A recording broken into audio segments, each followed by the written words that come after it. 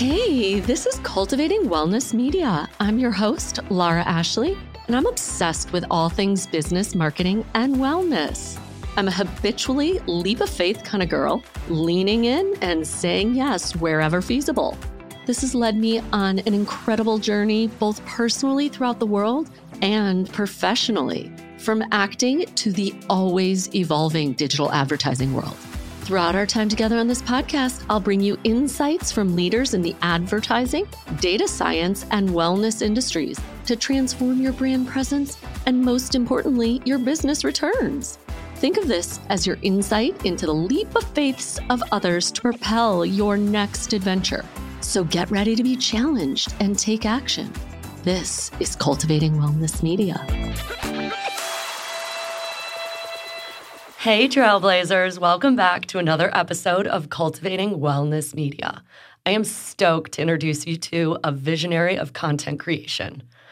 I had the honor of working with my guest today years ago in Chicago for the Nike Fuel Band launch and activation. We did a North Side versus South Side Twitter activation campaign with the Cubs and White Sox to really nail the energy of competition and gamification of health that the Nike Fuel Band could bring to Chicago. We have both jet set across the country and the globe, so I haven't had tons of time to catch up. Since we last met, he's become an Emmy-nominated director of commercials, TV, and viral content. He is the founder of Underscore Films, which is a production company developing advertising and content for the world's premier brands, celebrities, and networks.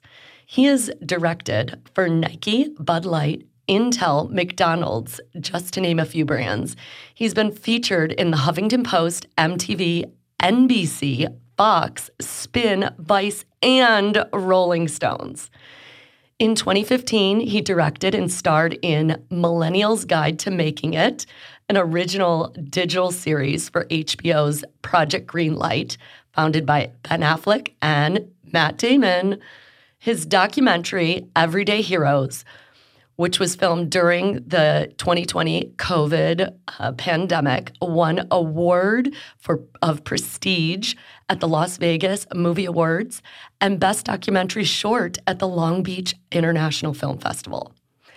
He's also won Best Experimental Film at the Los Angeles International Film Festival.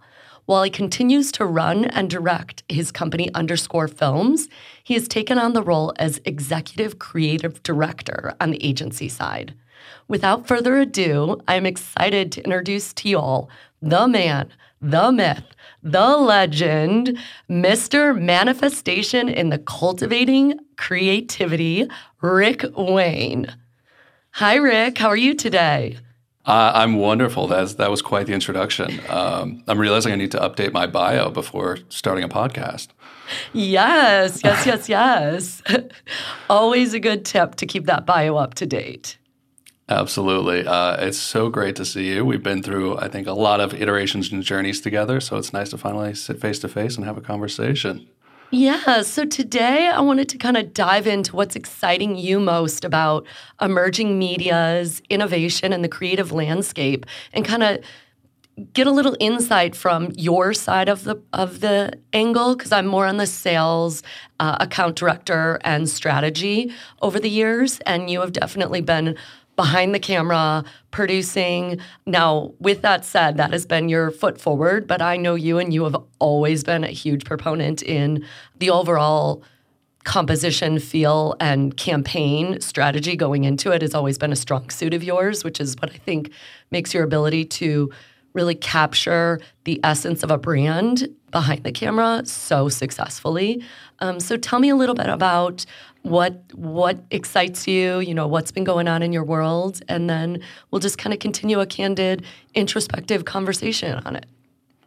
Yeah, so, like you said, I've gotten back to the front side of directing. I'm so used to being handed an idea or concept and told, all right, how do we bring this to life on the screen?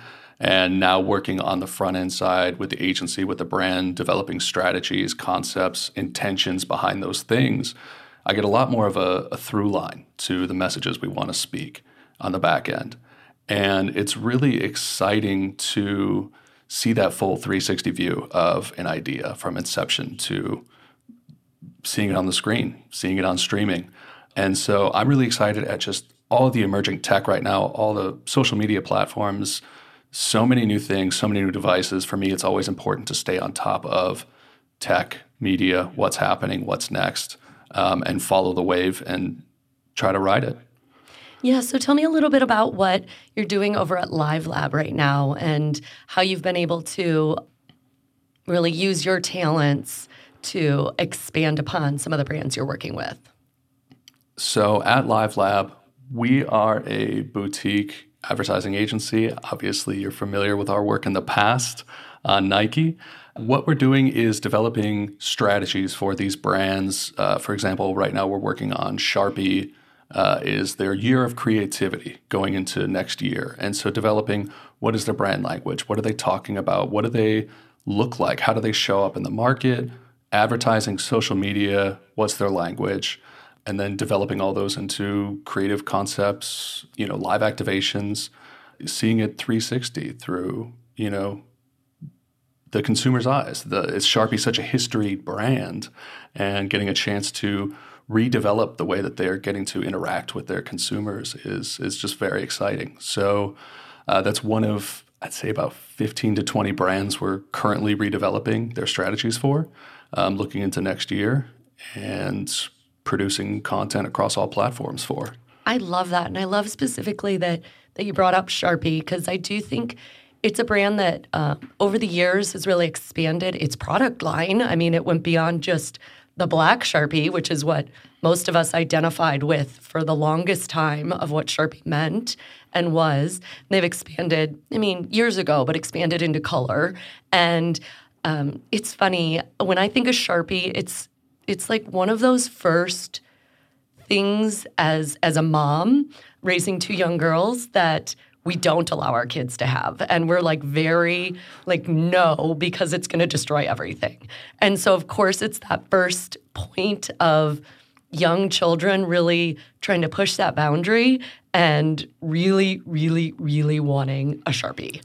And I don't know why, but my 6-year-old daughter, we have all the markers under the world. We have every type of marker, every depth of fine point to fat marker, and all she wants are the colorful Sharpies. And she begs us to get to have the Sharpies and talks about how they let her have Sharpies at camp and how XYZ friend has Sharpies.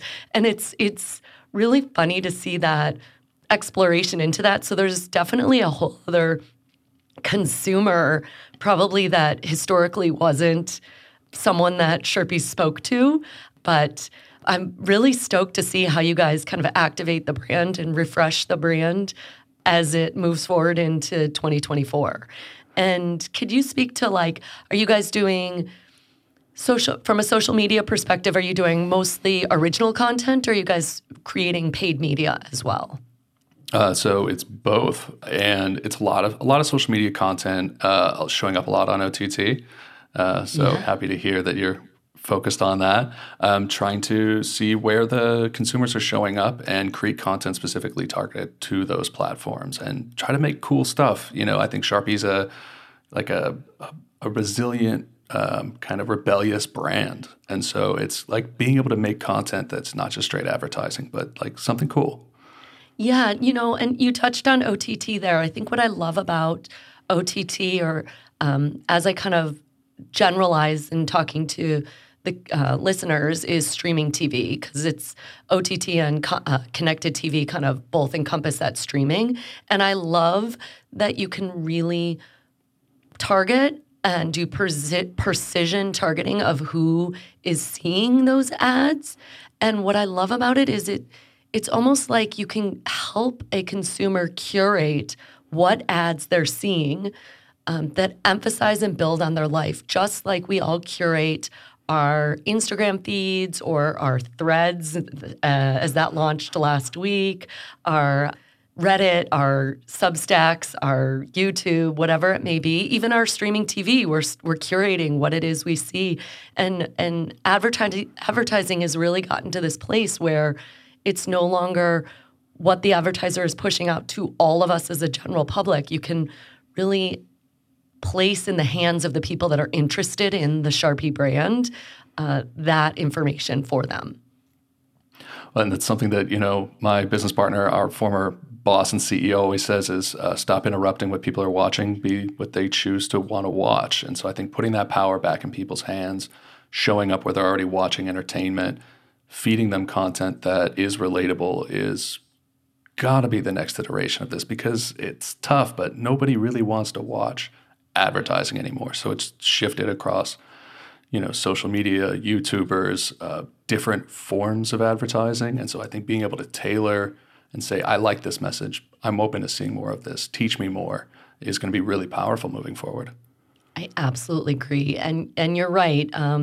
Your Barry Krause has definitely been trailblazing 12, 15 years ago in making sure that the advertising information was really kind of integrated into the consumer's lifestyle and presented in a way that didn't feel disruptive, didn't even feel influencing. I really like to think of the advertising moving away from kind of interrupting, even moving away from influencing and moving into inspiring. And I think that's something that you're really perfectly positioned to do. Whenever I've watched any of the content that you've created over the years, first of all, it brings so much joy to my heart. But you really know how to capture the emotion. And you've always really been amazing at working with people to bring out the best sides of them and showcase that to the world. And for the viewer, it's so impactful. And for brands like Sharpie, the 15 or so other brands that you're working with and the brands that you've worked with Underscore Films, they've had the privilege and honor to kind of get to have them be presented in a light that really captures and makes people stop and want to absorb what it is. Tell me a little bit more about how you kind of are able to do that, because in this day and age, we all know, and I know you know for sure, that you have like a second, maybe 7 seconds to grab people's attention and get them to stop. And how do you create that sense of mood and emotion so quickly? I think that's one of the biggest struggles I'm running up against is they're running through our content through a lot of testing, right? And what they're seeing is 6-second ads are performing the best. And we're not necessarily testing against what's resonating, what's stories, what emotions are really drawing people in. And so I found this interesting piece of the market for myself directing where it's elevated documentary. And it becomes less about what story I'm trying to tell and more about interviewing people who have lived certain lives, have seen or done certain things. Maybe it's a celebrity, drawing something out of them that's really emotional, impactful. The last Sharpie ad we did was with the co-founder of Reddit. He almost never speaks about Reddit. That he speaks very little about the actual product. He speaks about his experience with his daughter in trying to provide a better future. And I think if you can draw people in, allure them into the story, and still interweave the messages that you want to get across, because at some point somebody has to front that bill, I think people are more inclined to stick around, really lean in and listen, rather than try to shout your messages in 6 seconds. Wow, I just got chills. Honestly, you are able to capture that through other people, but it feels like it's part of you. Like, I just got chills listening to you describe your process and working with other people. And, how much time do you think it takes in that lead up to discussion, pre-filming, to really learn about, like, what's your process to learn about either the brand or the person that you're working with, whether it's behind the camera or as the executive creative director, to find those stories and find those nuggets that are really going to resonate with the viewer or the consumer or the lifetime client and customer of a brand? I think particularly when it comes to interviewing and dissecting and learning about people, I learned a lot from Sean Evans on Hot Ones, of all places, right? The YouTube series where they eat hot chicken wings. But what I found was that he's done such an incredible job at finding celebrities who've been interviewed thousands of times and finding poignant, interesting questions that really get them thinking and thought-provoking.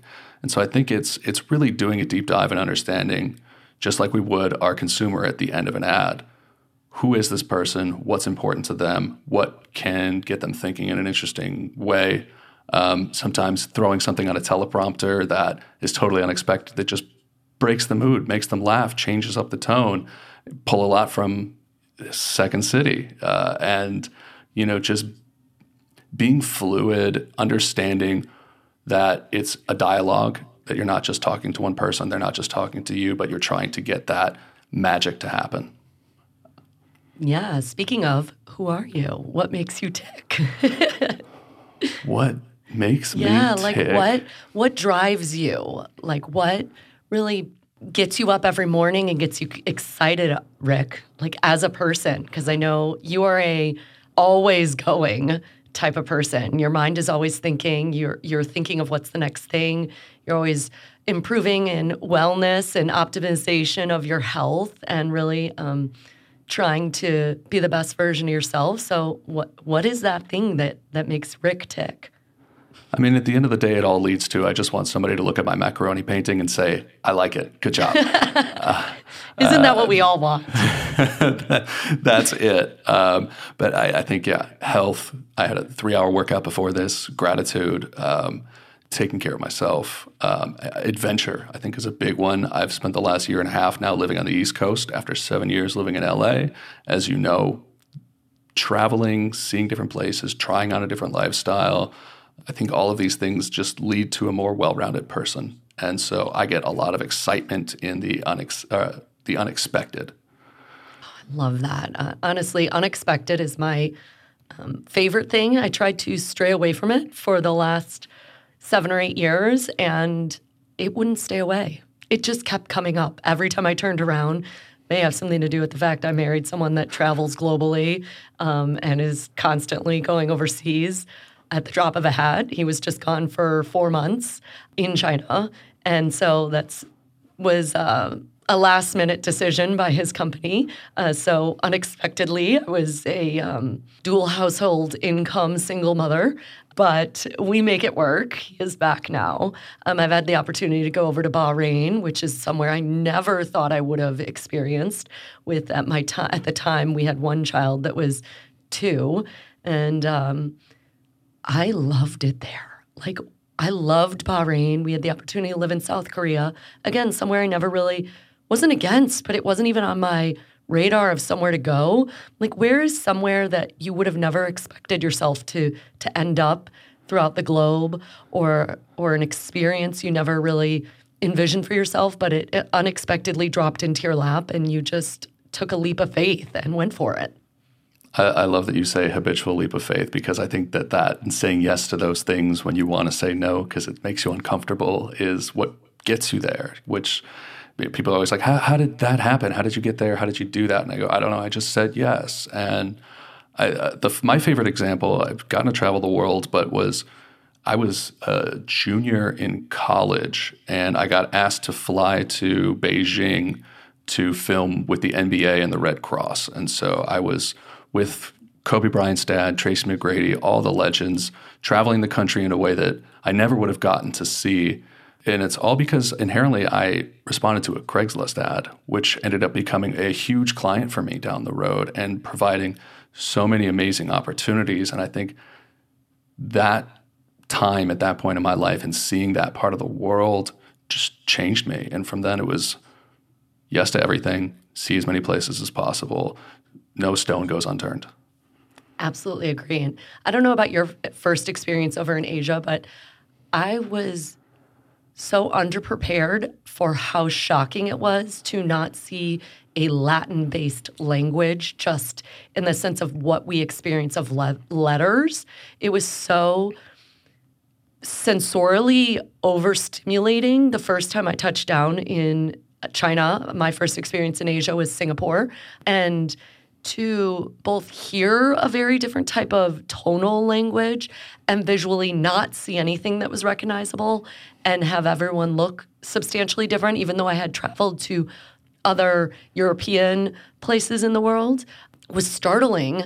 But I agree, it only fed my drive to experience more and to put myself in situations that others might consider maybe not the smartest idea, but all turned out okay because I'm still here.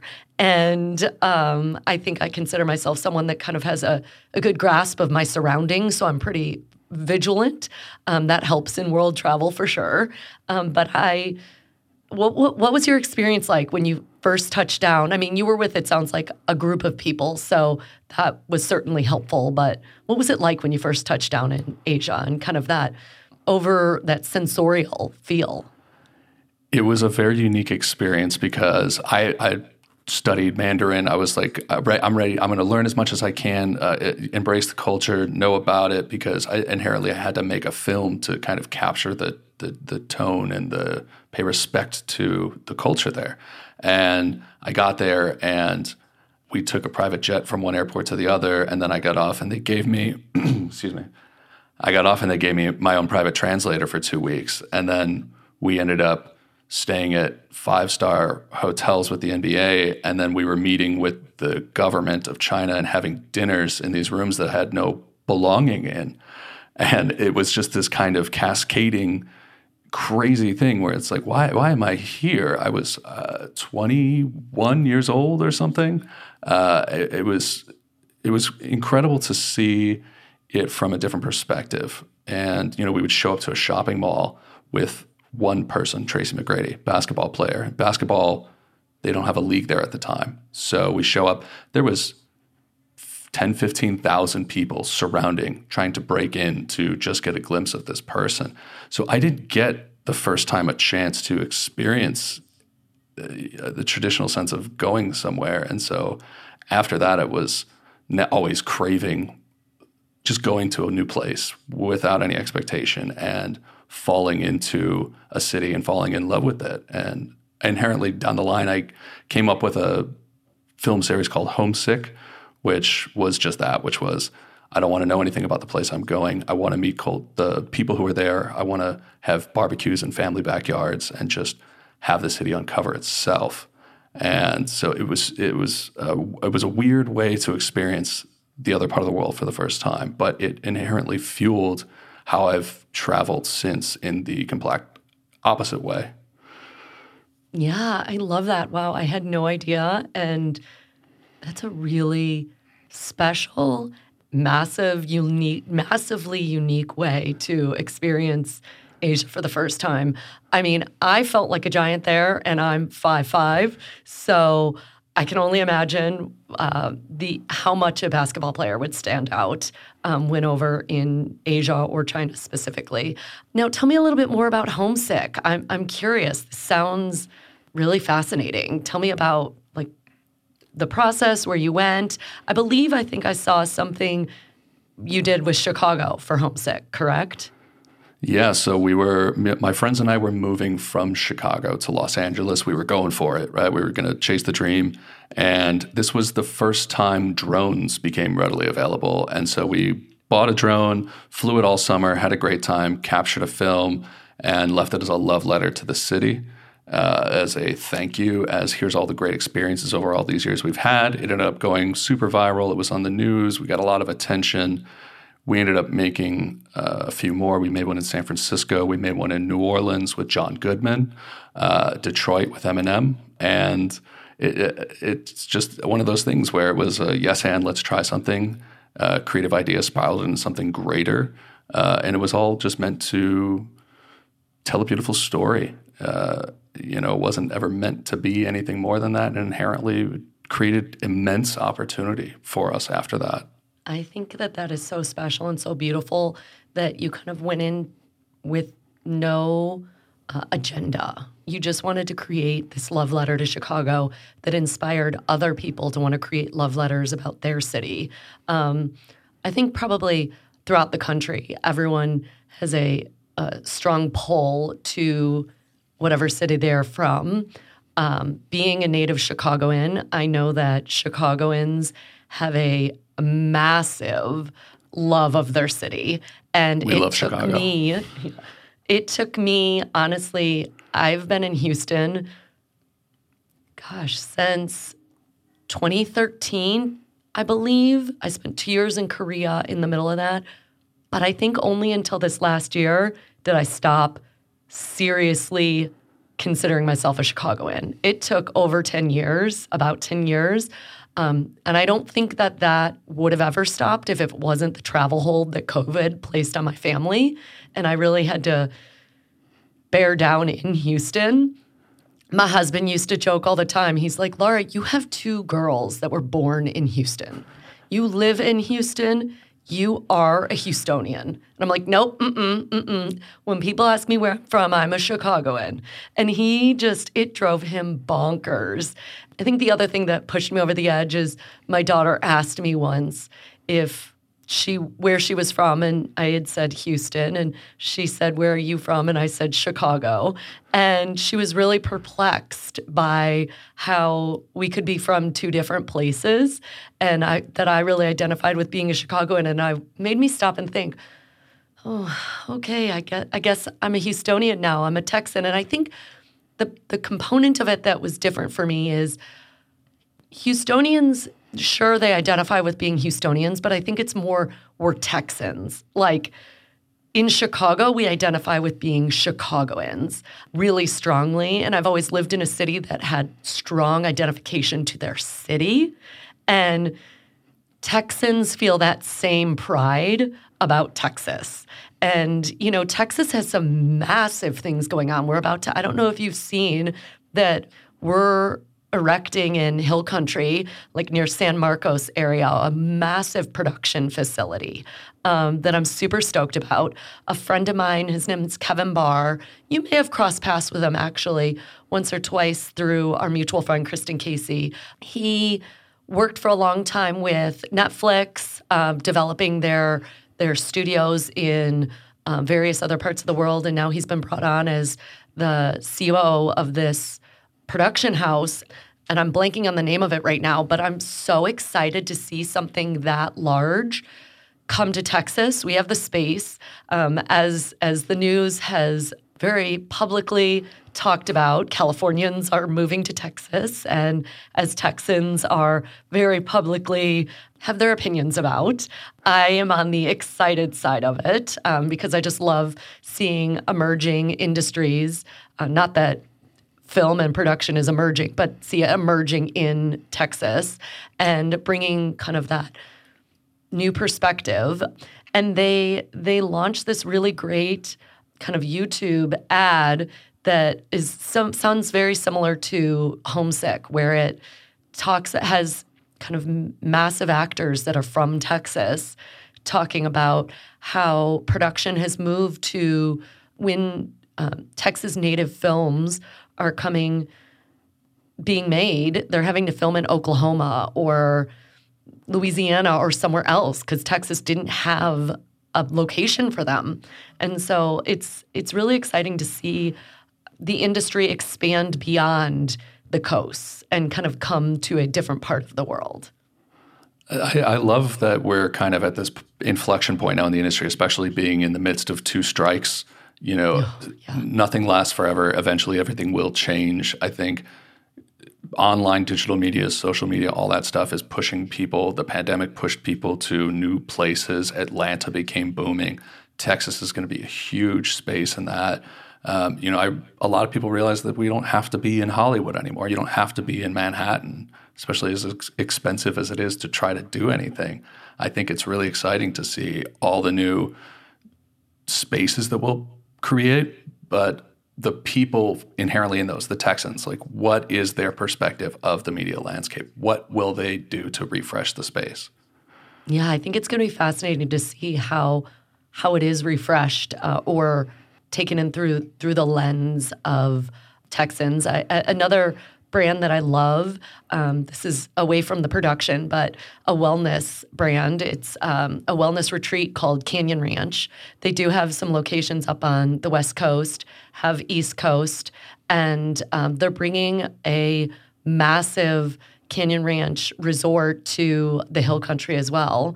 And I don't believe they've broken ground yet, but what I love about this company is that while they're opening another massive wellness retreat, they're also really leaning into the social wellness clubs that have been sprouting up throughout Manhattan or San Fran, LA, Chicago, and bringing it to Fort Worth and Houston, sometimes in the next year or two, so that we can really merge that optimization that a lot of people are leaning into when it comes to wellness. I know you mentioned you had a 3-hour workout before this, but I think it's become a lot more commonplace to incorporate wellness into our lives. And a lot of that, I think, has been helped through the expansion of what wellness means and a deeper understanding of what mindfulness or meditation or exercise or the metrics. I mean, both of us, we worked on the Nike Fuel Band, which, there have been evolutions by other brands that have moved into that space. Apple Watch, Whoop is a huge one that I love that really kind of gives you great metrics about how your personal body, kind of going again to that like OTT streaming TV, how you can really personalize it. There's such an aspect these days of the personalization of expansion of ourselves that I've just leaned into. And I've found, for me, I'll do breath work or meditation, but I don't do it the way that people traditionally think of breath work or meditation. For me, I do a cycle of a count of 4 in, hold for 4, count of 4 out, hold for 4, which is called box breathing. And I do it for like 3 minutes.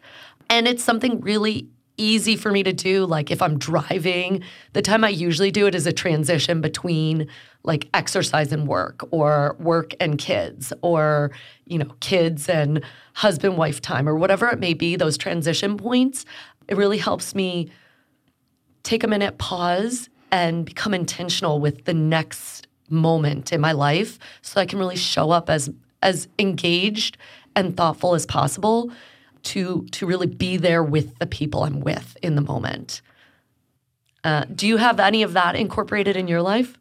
I did my first true breathwork session 2 weeks ago in Jersey City, and it was one of the most profound experiences of my life. And I've done ayahuasca in Peru and Costa Rica, and I have 2 tattoos on my forearms that say manifest and gratitude, ask for what you want, say thanks when you get it.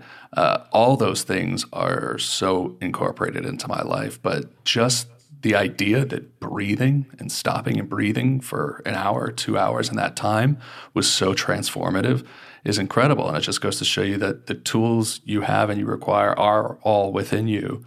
And, I wake up every morning, thank you Headspace and these apps that got me into meditating, because now I'm the guy who's like, hey, you should try meditating. And people are like, I can't do it. And I'm like, I know that's the point. That's why you try it.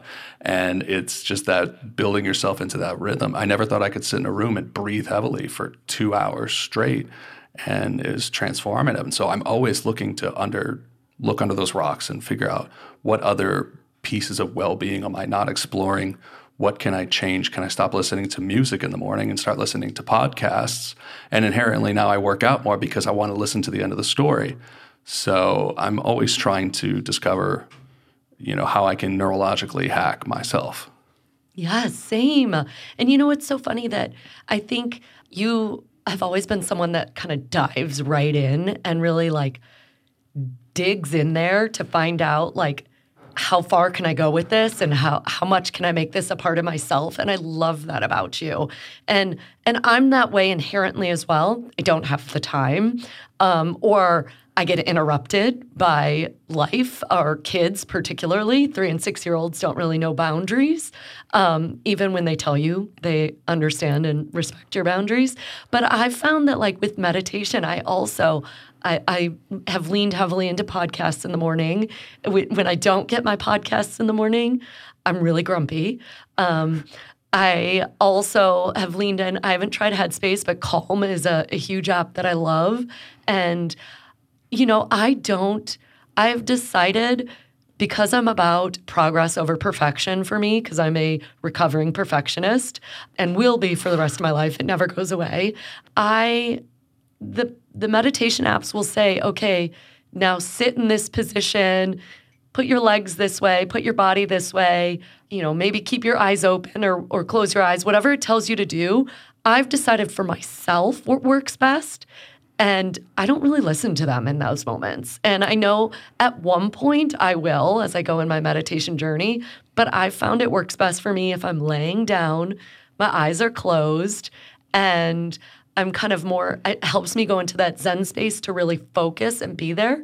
And I hope as I continue in my meditation journey that I'm able to incorporate that physical component that I know adds to the meditation. But I think what I love about wellness these days is that we can all start from wherever we're at in life.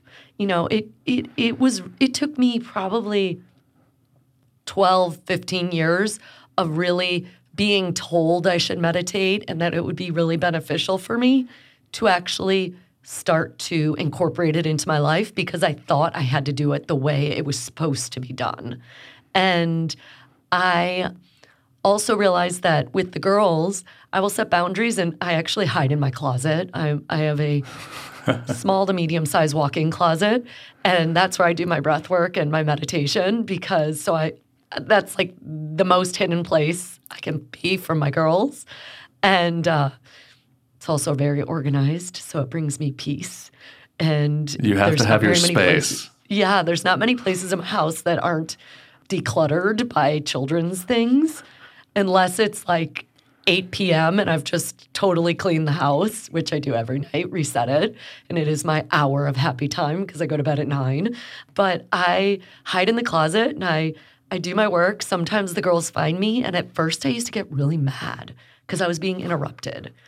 And now I've just allowed – I had an amazing life coach, executive coach work with me to really – in those moments that you get interrupted by your kids or interrupted by someone else, or in the house it's really loud and you're just overstimulated – she kind of helped me reframe the way I think about it and think about how lucky I am that my life is so full that this noise is there and this laughter is there, and how lucky I am that I have people that love me so much that they literally can't stay away from me for 3 minutes. And it's all about like that tweak in the mindset that I am not perfect about. I work on it.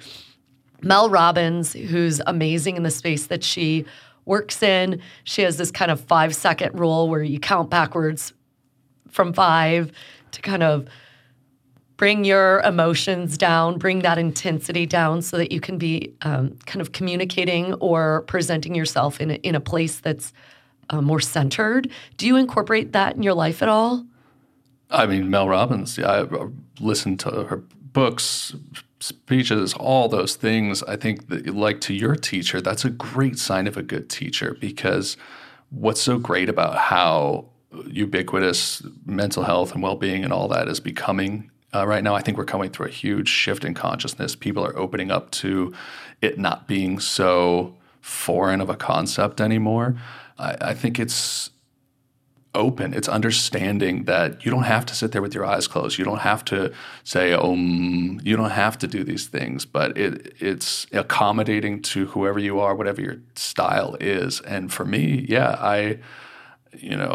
I've got a temper for sure, but you can't have that, especially when I'm on set or there's 1,000 stressors coming at you at a time. I think being able to see the train coming at you and being able to slow it down, whether it's just those 5 seconds or gradually over time slowing down. I feel like a lot of times I could see in slow motion or hear in slow motion because it allows you the time to respond to things. You could take your time with them, and meditation has been honestly I say meditation and Second City are the 2 greatest discoveries of my life.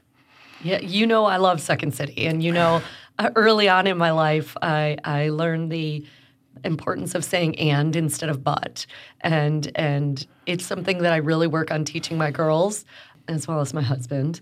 But I think that there's such an importance of adding to people's lives, adding to a brand, allowing people to add to you might be the most important thing. How do you think both the mindset, the meditation, and then looking through the lens of having started out early on in your career, kind of on the agency side, spending a long period of time behind the lens and more working with, I don't want to say on the brand side, but a little bit on the brand side, and then now switching back to the agency side. How do you think that's changed your process in working with brands, with clients, and kind of helping you effectively communicate their message? And then secondary question, which I can remind you of, is like when working with brands, what do you see as like your ideal like metrics or measurements of success of a commercial? Or are you finding that a lot of brands are requesting from you all? I think to the first point, you'll probably need to remind me of the second question. I will. But yeah. what was in the onset of my career was so exciting was getting the opportunity to work with celebrities or do the big shiny things. And I think it's either due to my old age or these practices that it's become more interesting to curate other people's voices and let them become the storytellers and the drivers and hear what their experiences are. Because I think you can't tell the best story to the world that hasn't already been told before. You know, I think it's about discovering where those stories are and just giving them a voice. And so when we get to work with creative brands or we get to work with, you know, like Nike, they always said, if you have a body, you're an athlete. And I always thought that was so amazing because, yeah, they do the little bronze spots, but they also give like the little guy in Tennessee a shot to be the star because like at the end of the day, that person is the consumer. And so I think being able to authentically heroize these people, share their stories, I think that's the most compelling storytelling. And I think that's what inherently is going to resonate the most with the consumer. Wow. Honestly, every time I hear you talk, I just get chills. I love hearing you speak about elevating the everyday person, all of us, and really finding those stories because all of us have a story inside of us. Mm-hmm. It's just a matter of finding what that story is, and we all have something that connects with someone else. Like we all are going through something that someone else is going through. They're going through it in a different way because their experiences are different, but they're going through it. There's someone out there going through something similar. And I know that's brought me tons of comfort as I navigate through my messy life, which I love, but it's messy. So the other component of that question is like, what do you find have you found a shift from when you originally were on the agency side years ago to now in what brands are looking for when they consider a commercial successful? I think a lot of the metrics stay the same. You know, on paper, I think it's what were the impressions, what are the CPM, what are all those numbers that we evaluate things by. But I think more and more people are tending to say, how is this message resonating? You know, I think there was a shift over the course of social media where people said, we want to see more authenticity, but nobody was really being more authentic.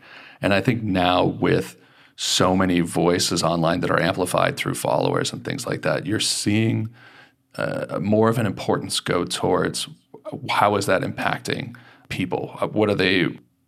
Is the brand representing their beliefs? I think is a really important thing that's coming up. And so now when we're talking to brands, it's like, what do you value?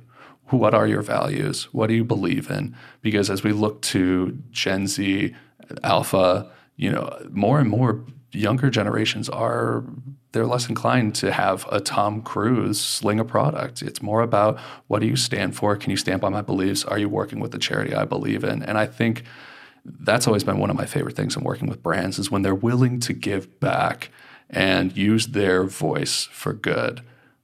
Use that megaphone to turn towards the little guy and say, here's your shot. Yeah, I am currently raising a Gen Z and a Gen Alpha. They're young still, but I would absolutely, or I guess I'm technically raising a Zoomer and an Alpha. I have that small subset that I've got. But yeah, you definitely see it since Gen Z can really vocalize it a lot more. See that is where the importance is that is where the importance is lying. And it is phenomenal to watch brands really realize that. And metrics are never going to go away, but what they're going to see is that those lifetime customers, which is what all brands are really striving for in the long run, is motivated and inspired through really connecting in an intimate level and amplifying their values. And they may lose some consumers by amplifying their values, but they're going to bring a deeper connection with the consumers they do have. And I agree with you. I think that that's what's happened over the evolution of social media has really brought this, moved away from voyeuristic kind of and into connecting and resources. And it's just been life-changing for me. I know through some of the messy times that I've gone through, it's been the platforms. I've been able to find people going through similar messy things when my in-person friends are not experiencing those same things. And it's been able to give me the tools to really feel like I'm not alone and also learn from someone that's further along in that journey than I am so that I can show up in the best possible way I can. And then tying back to brands and kind of how they're able to connect with the consumer and place their ads in an inspiring kind of targeted way and drop it into my lap. I know people find it creepy, but I love that, like, when I talk about or search or start to venture into a different avenue of wellness or intrigue in my digital landscape, that I'm presented with additional brands, content, thought around that subject, because it's how I find and learn and expand and go one step further. I started looking at, with the Nike Fuel Band, then Fitbit, then I think someone brought to my attention Whoop, and then after that, I started getting other wearables, tech wearables that really gave me insight as to how my body was functioning personally. And I am so thankful that I was able to do that because it just helps me on this entire journey of life. In specifically, the way it helped me is I was a very run-down mom. COVID, lockdown crushed me. And having been that rundown mom, being given these optimization tools for health really helped me figure out what works best for my body, whether it be like levels and NutriSense to see my glucose monitoring and see what foods are working best for my body versus guessing. I love that brands can take that guesswork out of it for you and really help you become the best version of yourself. Do you have any that you've kind of leaned into? I was going to say those are some of my favorite brands to work with. I mean, I'm a huge Apple Watch user myself, but it's when a brand is willing to create a product or at least share a message that says these shoes aren't going to make you jump higher, right? That was back in the 80s and the 90s, but this product will enable a better you through you. I think those are the great brands that really break through. I think that's where Apple really broke through is they said, this is a computer, you're the artist. And they highlighted the artist and the artistry that comes through it. I think that was a great thing we did on the Fuel Band was we did shoes that attempted to measure your vertical. It wasn't about making you jump higher, but it was about pushing yourself to jump higher. Back to Sharpie. It's a marker, but it's enabling you to create. And we want to share the things that you create. So I think the brands that are able to capture that message and say, it's not us, we're not doing it, you're the one doing it. We want to celebrate you and we want to enable you to do the thing you do the best.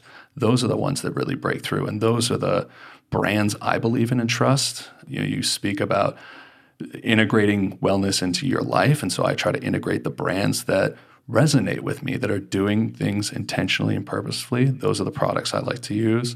And those are the stories I choose to direct and share and develop because I think that cuts through all the noise. When you get to be messy, we're all messy. Sometimes I'm sad, be sad. You don't have to have a pristine brand and still be respected. You can be vulnerable. I love that. And I think that's a perfect place for us to wrap up. I have enjoyed this conversation so much, Rick. Thank you for taking the time to talk with me and kind of have a introspective, windy journey of conversation. And I am so excited to see this stage that you're currently in and where your professional and personal life kind of leans in and you take those next leap of faiths. Let everyone know where they can find you. I'll add the details in the show notes and if they want to kind of follow along in your journey as well. I'm a director, so hopefully you can't find me. I like to remain behind the scenes, but my name is Rick Wayne, and if you've enjoyed this Cultivating Wellness podcast, please like and subscribe. Yes, thank you so much, Rick. Everybody, this has been a captivating session of Cultivating Wellness Media. We look forward to talking to you next week. I'm sending you a virtual hug because you've just reached the end of another incredible episode of Cultivating Wellness Media. Time sure flies when you're diving into inspiring content, doesn't it? If you're hungry for more or eager to share your own wellness journey, I invite you to reach out to me on Instagram. Don't forget to visit the show notes for all the necessary contact details. Keep cultivating your well-being and spreading that positive energy until we meet again. Thank you for joining me on this trailblazing adventure.